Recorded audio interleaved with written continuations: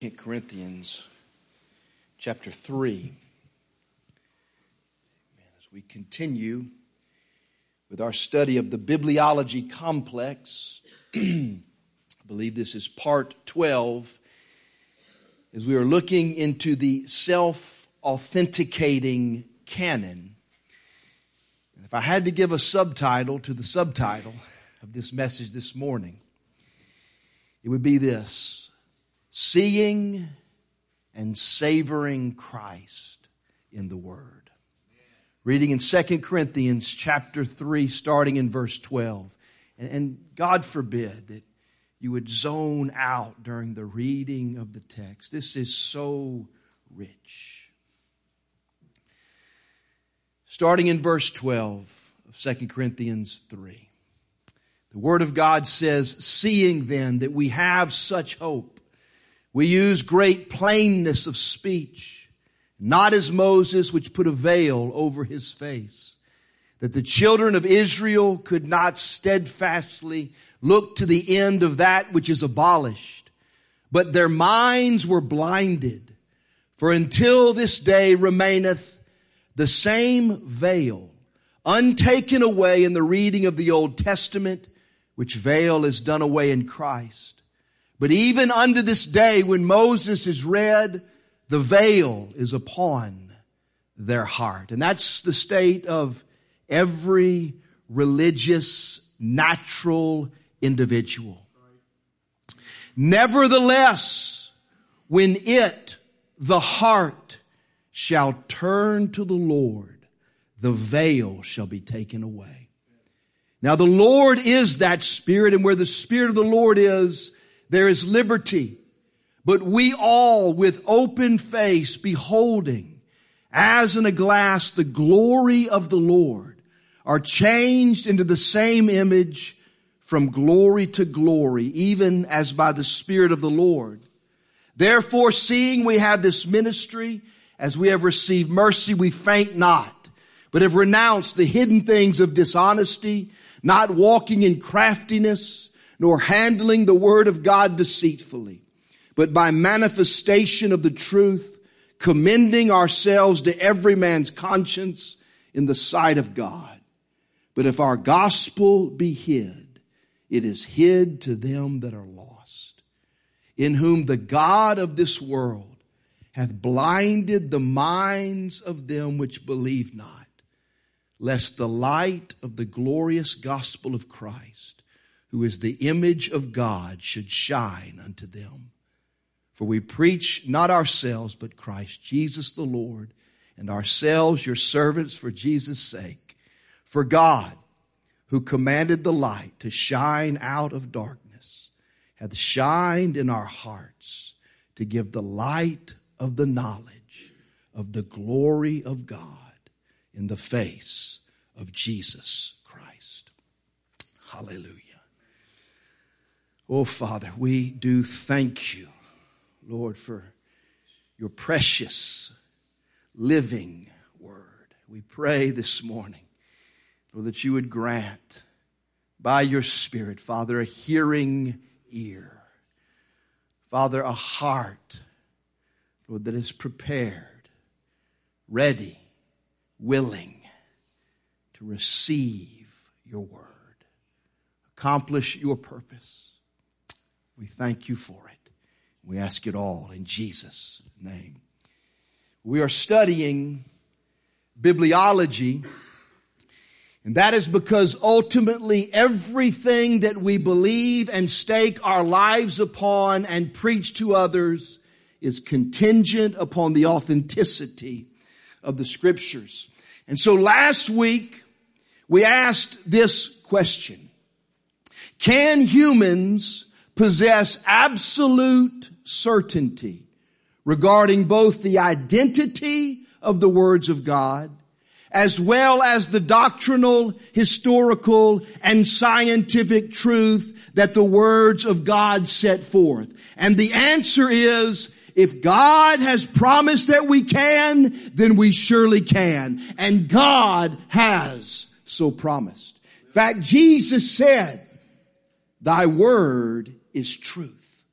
And then he said, Howbeit when he, the Spirit of truth, is come, he will guide you into all truth. That ought to be all that is needed to be said.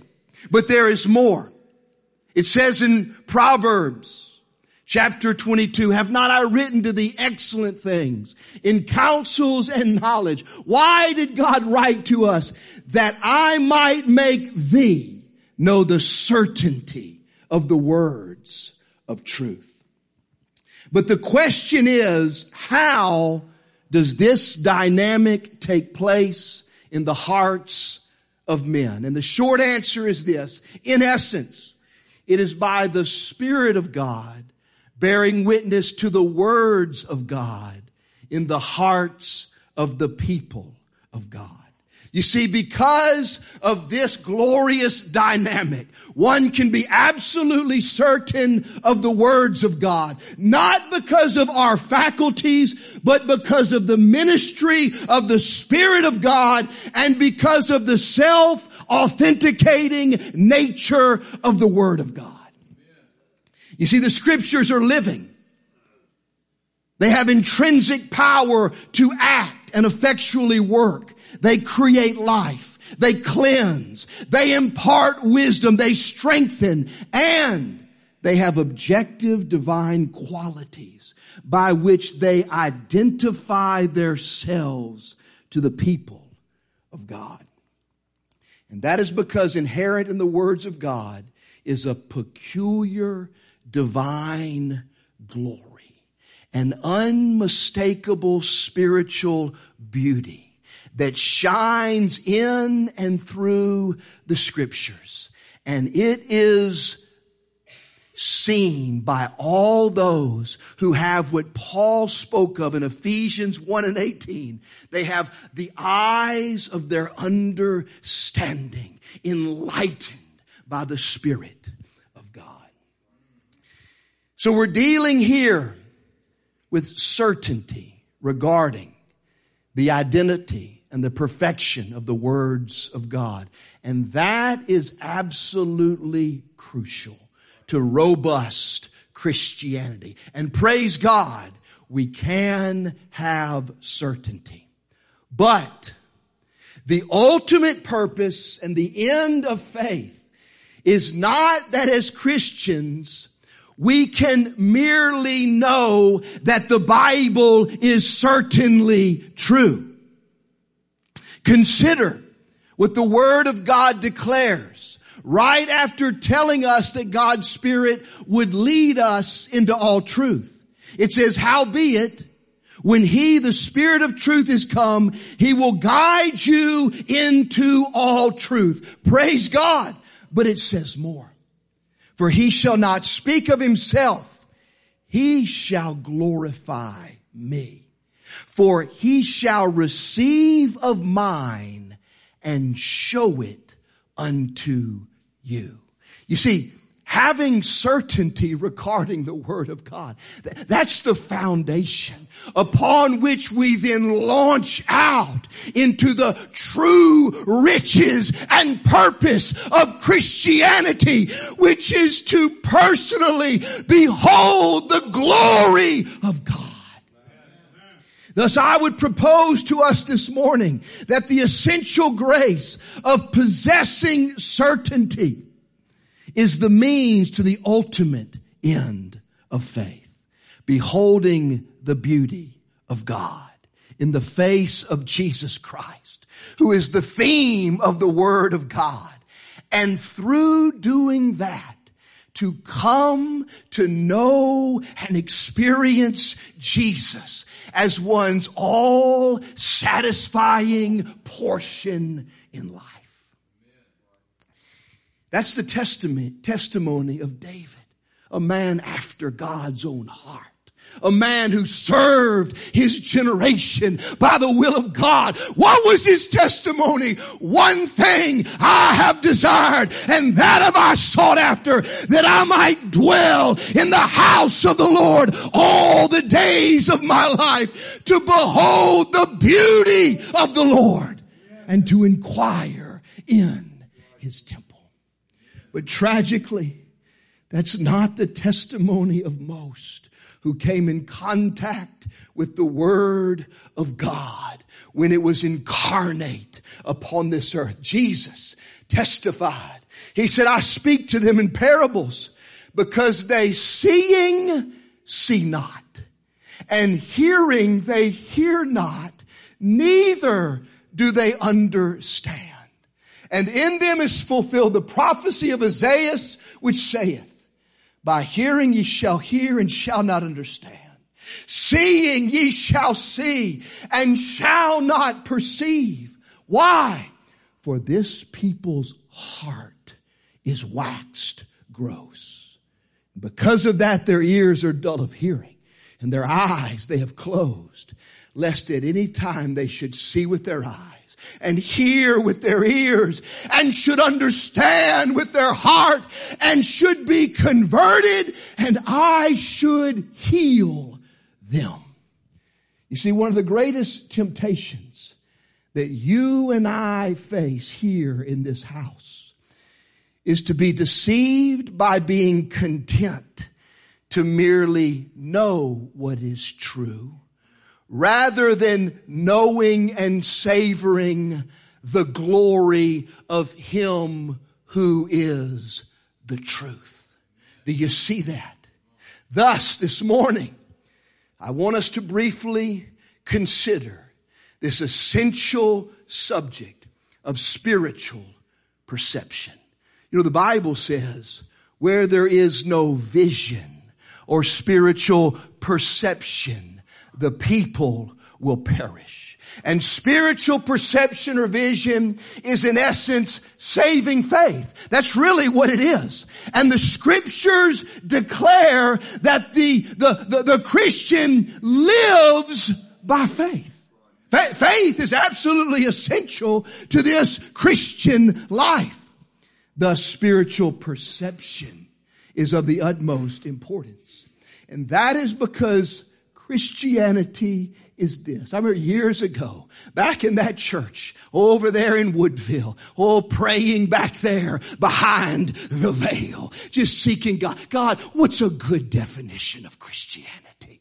And I believe the Spirit of God quickened this heart and revealed unto me, Christianity is simply the life a man cannot help living when he's beholding Jesus Christ. That's what Christianity is. And thus Paul speaks of the fight of faith, because daily life is merely a battle to maintain that spiritual sight and to keep our eyes on Jesus. Last week I posed the question, is our bibliology really different from Satan's? Oh, what a probing question if we're willing to consider it. You think about it. Satan is an astute theologian, and he knows that the King James Bible is God's preserved word. He knows there's not one single mistake in it, but he's damned. James said, thou believest there is one God, thou doest well. But the devils also believe and tremble. Thou believest the King James Bible is God's perfectly preserved word in English. Thou doest well.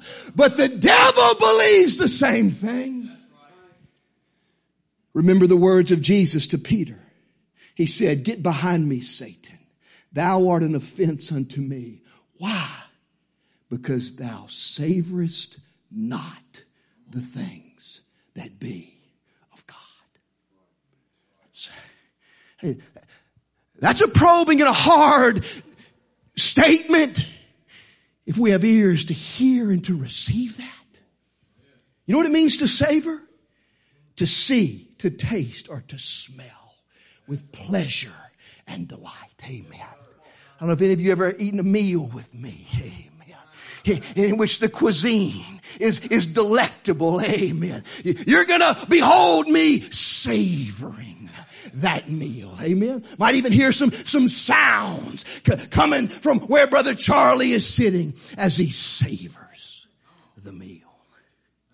You see, this is the touchstone of a man's life right here. Not does he have orthodox doctrine, but does he savor the things of God.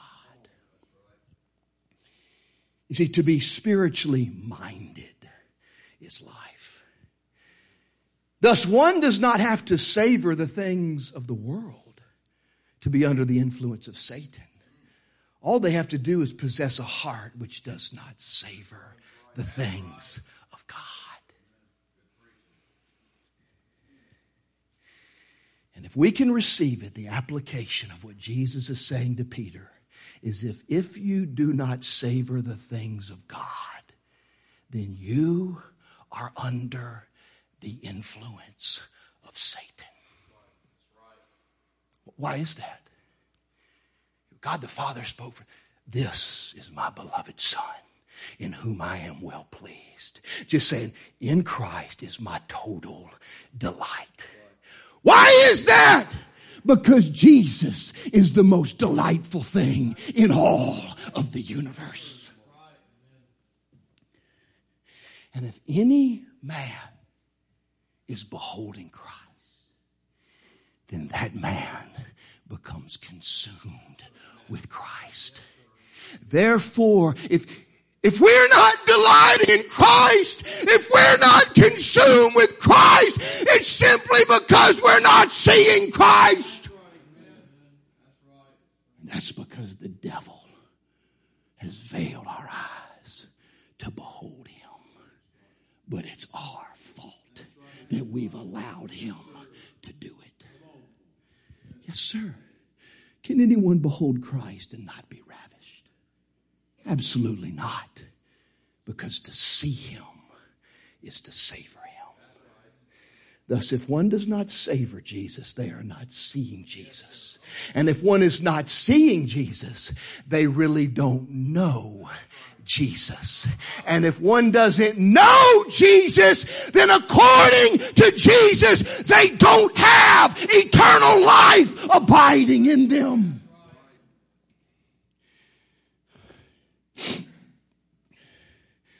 This is what Paul was getting at when he says that Satan has blinded the minds of unbelievers to keep them from beholding the light of the knowledge of the glory of God in the face of Jesus Christ. You see, according to scriptures, there's a species of faith which has no saving benefit. We can believe that Jesus is Lord. We can believe the King James Bible is God's inspired word in English. We can believe that a man, by God's grace, can live free from sin. We can believe and know that the apostate church is not of God, but yet still not know Christ. And not possess saving faith. The Bible says Jesus came to his own, and his own received him not. But as many as received him in his fullness, to them gave he power to become the sons of God, which were born not of blood, nor of the will of the flesh, nor of the will of man, but born of God. And then it says, the Word was made flesh and dwelt among us, and we beheld his glory. The glory as of the only begotten of the Father, full of grace and truth. Oh, what riches in that passage. As many as received him in his fullness. Not merely just receiving him as their Savior, but the Bible says the kingdom of God is likened unto a treasure which is hid in a field, which when a man finds it, for joy. For joy. Because of the beauty. He's not gritting. I got to go down and steal everything. I got to give up the world. No. Because he's beheld the treasure. Something happens to him. He realizes everything is dung and for glory, that he might go back and dig into that treasure box. He forsakes everything. The problem is people want Jesus to be their Savior, but they don't want him to be their treasure.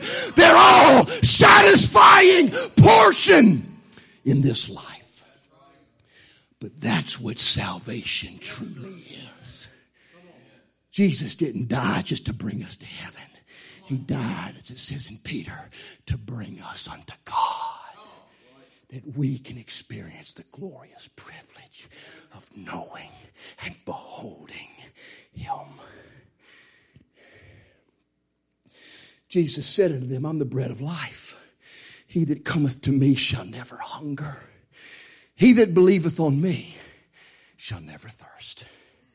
There's the biblical definition of saving faith right there. You know what this verse tells us? He that believes, who's that? It's he that eats and drinks Jesus like a man eats and drinks food and water to live.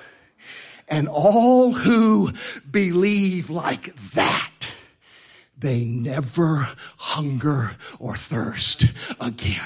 They're totally satisfied. Yes, sir. Amen. My daughter Rachel went and bought me a little honey bear yesterday.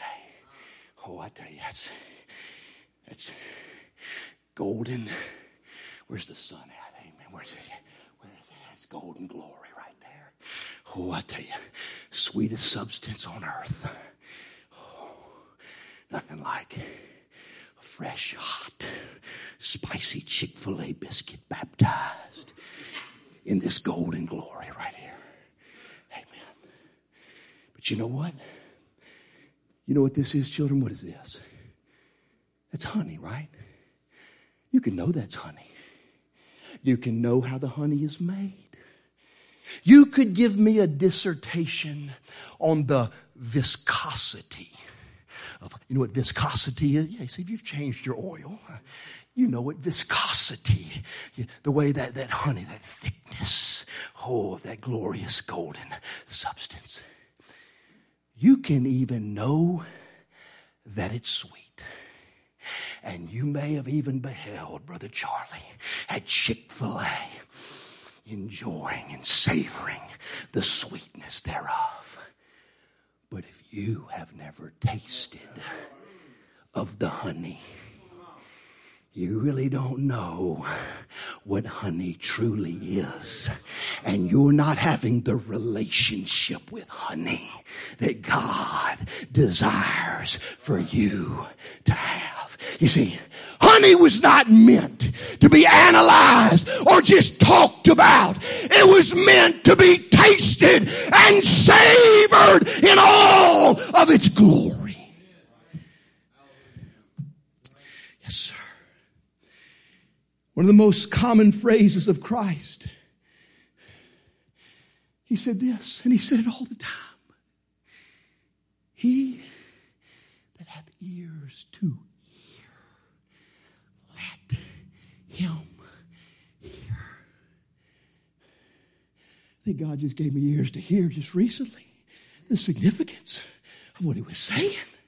When he said, after he would preach, let him that has ears to hear, let him hear. Why did he say that? Because most people that heard him really didn't hear him.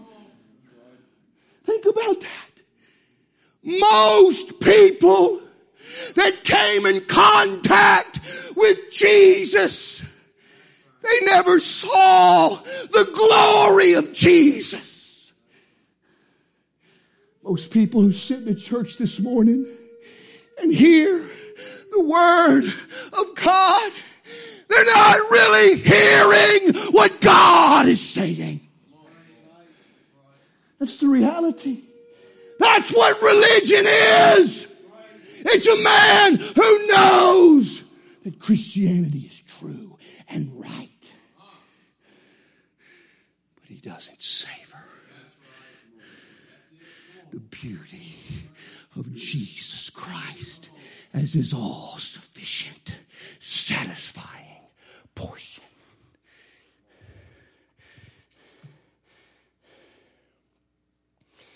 That's not because the word is deficient. There's a problem in the heart. We have the three principium, the three foundational truths. God, the principium ascendi, the principle of all being. Then there's the principium cognoscendi, the word of God, the foundation of all knowledge of that God. And he's given us not only an objective testimony, but he's given us his Spirit to illuminate that word, to reveal to these spiritual eyes the glory of God in the face of Christ in that word. But there's another essential principium. In the beginning, God. In the beginning, the Word. But the beginning of knowledge, the knowledge of that God, is the fear of the Lord. And that's the problem. The breakdown is in the heart of man. That's why in our text, there's a veil upon the heart of people that are just religious.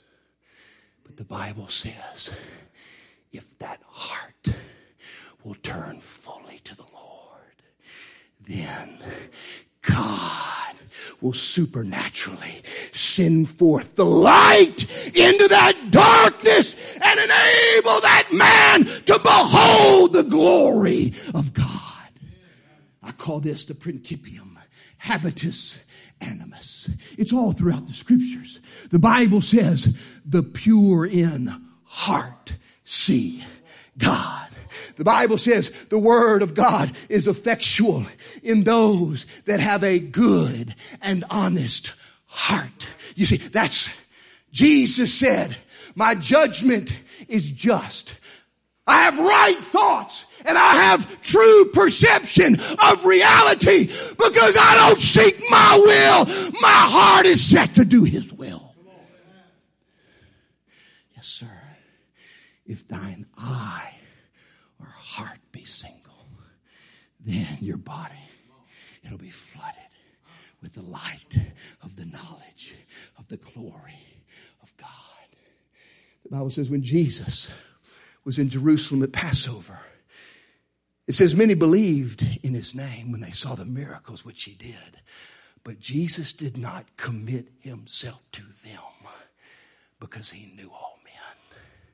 He knew that their hearts weren't really with him. In the book of Acts, Simon the sorcerer. Philip, he's a great man of God. He believed. He was even baptized. But he didn't have a heart for the glory of God.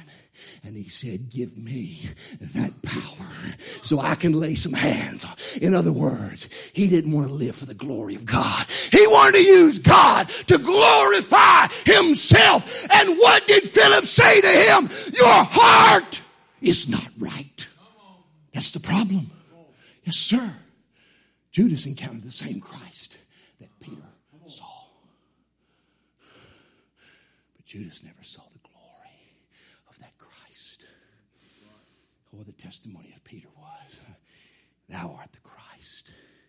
Jesus said, flesh and blood, eyeballs and brains hadn't revealed this to you, but my Father, who he had eyes to see the glory of the Christ man because his heart was right with God. Yes, sir. Oh, I was driving to town on Friday. Just opened up to John 5. Amen. Just reading, meditating. Oh, I tell you, it's so rich. It's all right there. Here's Jesus doing Jesus things. Amen. Just doing the will of his Father. Amen. I only do what my Father tells me to do. And here come the religious Pharisees offended with him. Why? Because he was violating their traditions. Yes, sir. You know what Jesus said? He said, if you speak of yourself and you're not speaking my word and doing it's because you seek your own glory. That's the problem. He said those Pharisees, they were evil, wicked, and adulterous. And you know what he said? He said that they esteemed the praise of man more than the praise of God. And Jesus made a statement. He said, if a man will not seek the glory that comes from God only, that man cannot believe me. That's a bold, narrow statement. Those Pharisees, those religious, wimpy religionists that come up to you and can't everybody up. Do you know what they esteem? Not the glory of God, but the praise of man. You see, they're adulterers and adulteresses, and they're in bed with the praise of man rather than being concerned with the glory of God. You see, this is the foundation right here. If a man if he's not content with these two things, I don't care what it looks like in the natural. I'm here to obey him so that he's pleased and glorified. Yes, sir. And then for a man to say, God owes me nothing. No payback needed. The only thing I'm after in this life is that I might have the privilege of beholding the glory of Christ in his word as I walk with him. That's what Christianity is. And if that's not what makes us tick, then we do not and cannot have saving faith.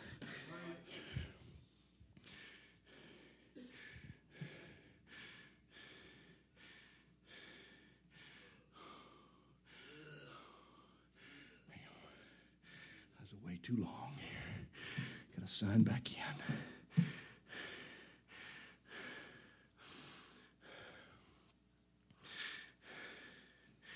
Perhaps so some of you are thinking, Brother Charlie, being honest, I know I don't really savor the things of God. I don't really know what you're talking about here. What can I do? It's so simple.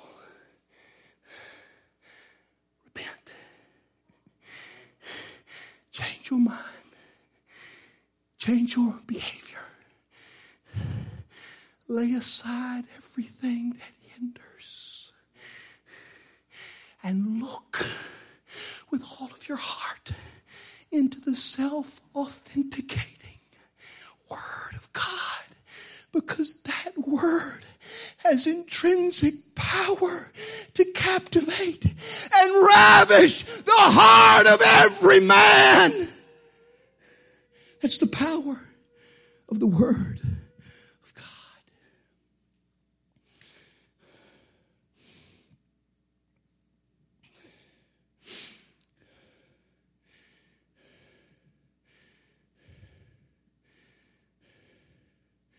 Richard DeHaan said this. This is terrifying.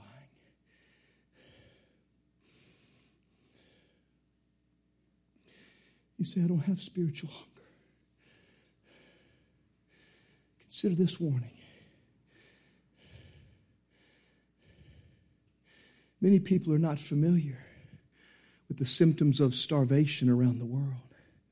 At the outset, victims have an insatiable craving for nourishment. As time passes, however, the body weakens, the mind is dulled, and the desire for something to eat wanes. The fact is, when most people reach serious levels of starvation, they don't even want to eat the food that's placed before them. You see, spiritual starvation follows the same course. If we have been feeding daily on God's word, it's natural to feel hungry when we miss our time with God. But if we continue to neglect it, we will ultimately lose all desire for the word and the things and the presence of God. You know what the testimony of Jeremiah was?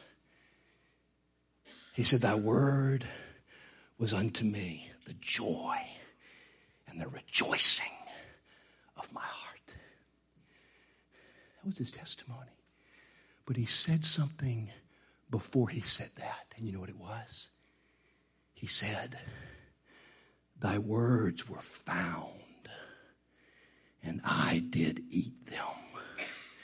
And thy word was unto me the joy and the rejoicing of my heart. You see, when it says they were found, that means he searched for them. And he didn't just crawl over the pages like a caterpillar crawls over the leaf of a plant. He ate the words of God. Do you see? And everyone that follows that pattern, it's impossible that it doesn't happen, because you will behold Christ. You will taste of Christ. And you will become enthralled and ravished.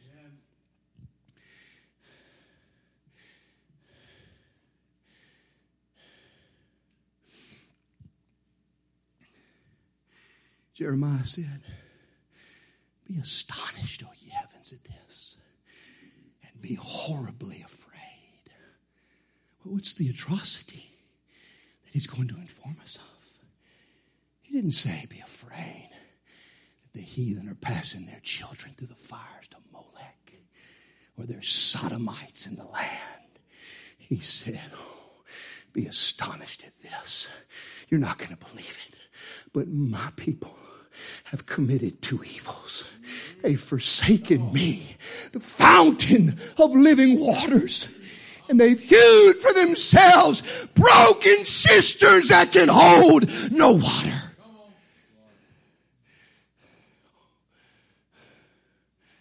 You see, it's so simple. I came here as a young man.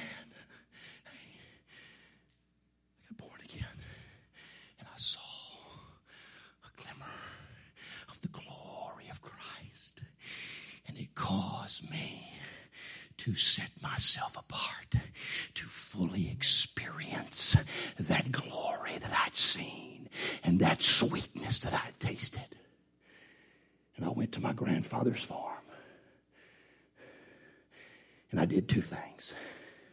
Number one, separation. And number two, saturation. That's what I did. That's all that I did.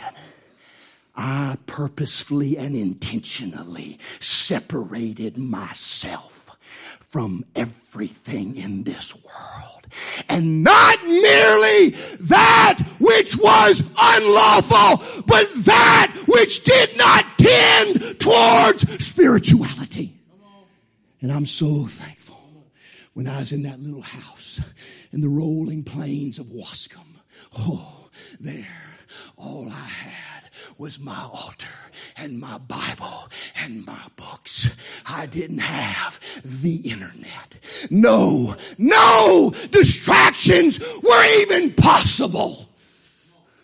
Hey, you separate your thing from everything in this world, those old appetites, they start clamoring. Hey, may not even be wicked, but they just need a little diversion here. Hey, I just need a little downtime, so to speak. It wasn't even possible. And in that little cabin, the Spirit of God suffered me to hunger and made me to know that man doesn't live by bread alone, but life is in every word of God. That's the secret. And I know we have to work. That's why I chose to be a grass cutter right there. That's it. I wanted an occupation where my mind would be free. Where throughout the day, I could savor and meditate on the things of God. That's ordering your life to know God. And it's so simple. Anyone who follows this simple pattern will behold the glory of God. You know, you read those, 10 things that anybody can do without any talent. You ever read those, Brother Brian? What's one thing that everybody can do, Brother Brian? Breathe. There you go. That's right. Hey, on that list, be on time. Hey, don't take any talent to be on time, does it? Have a good attitude. Have a good work ethic. Be teachable. Have zeal and passion. These things don't require any talent at all. Just a heart. And if you know this morning, hey, Charlie, I'm really not savoring the things of God. I know there's a dullness in my spirit. I know I'm not ravished with Christ. Well, there's another thing that anybody can do without any talent. You can get down to that altar right there and you can choose to rend the veil on your heart. Amen. Anybody can. That's why I don't feel sorry for anybody that doesn't have spiritual hunger and spiritual desire. That's just grace. Who does God give grace to? The humble. Hey. Humble yourself. Own what you are. Lay aside every weight. Go on a fast. How about that? Hey, you want to go on a fast? Order your life to expose yourself to Jesus and His Word and to the people of God. Go to your authority. Ask them for, you see, you could be there if you wanted to be there. The only reason any of us are not there is because we really don't want it. So Jesus, this is the condemnation. Light has come into the world. But men love darkness because their deeds are evil. I'm not going to the Illusions Club, Brother Charlie. I'm going to tell you what evil is, according to Jesus. If you don't savor the things of God, that's evil. That's the heart of an individual being influenced by Satan. The evil of our passivity. The evil of our independence. That's all evil. Light comes, but because we love our comfort, our independence, our idols, you fill in the blank, we refuse to come into the light. I remember going to Kerrville with Brother Bob, Sister Jackie, to the School of Christ. You know, it's glorious to go through the School of Christ in church, but there ain't nothing like it when you go to some compound and you get totally isolated from the world. And 24/7. Jesus in the morning, Jesus in the noontime, and Jesus when the sun goes down.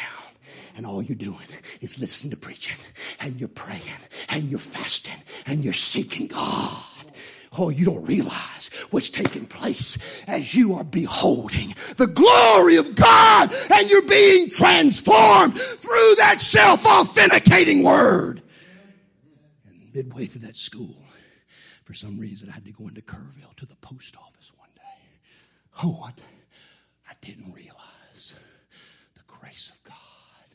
I didn't realize what had happened in this heart as I separated from that world and saturated myself with I felt like an alien from another planet.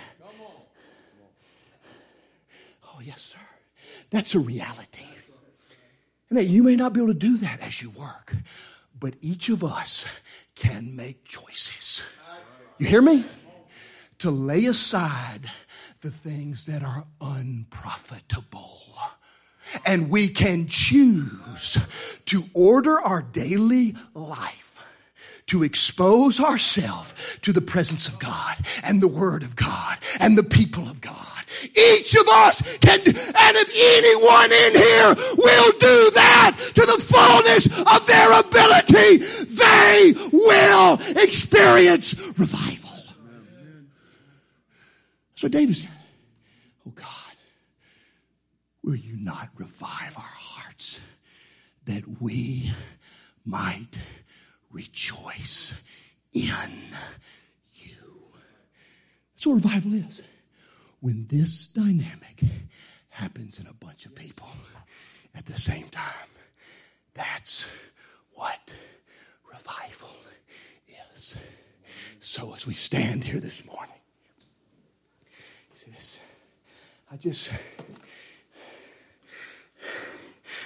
we're not changing gears, we're just going a little deeper, making a spiritual application that in the midst of studying the bibliology complex, we understand.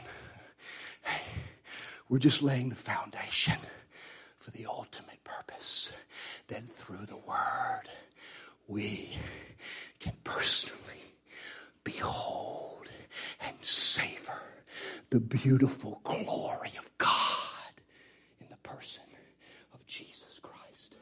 Hallelujah. Hallelujah. Father, we do ask, oh God, that you would give us ears to hear. Oh God, what you're speaking, what you have spoken unto us. Father, grant us a heart to do, to practice, Lord, a right response to your bountiful provision. We ask you, Father, by your Spirit and for your name's sake, to accomplish it in each of our hearts. We ask it in Jesus' name. Amen. Praise God. We'll take a short break and come back for church.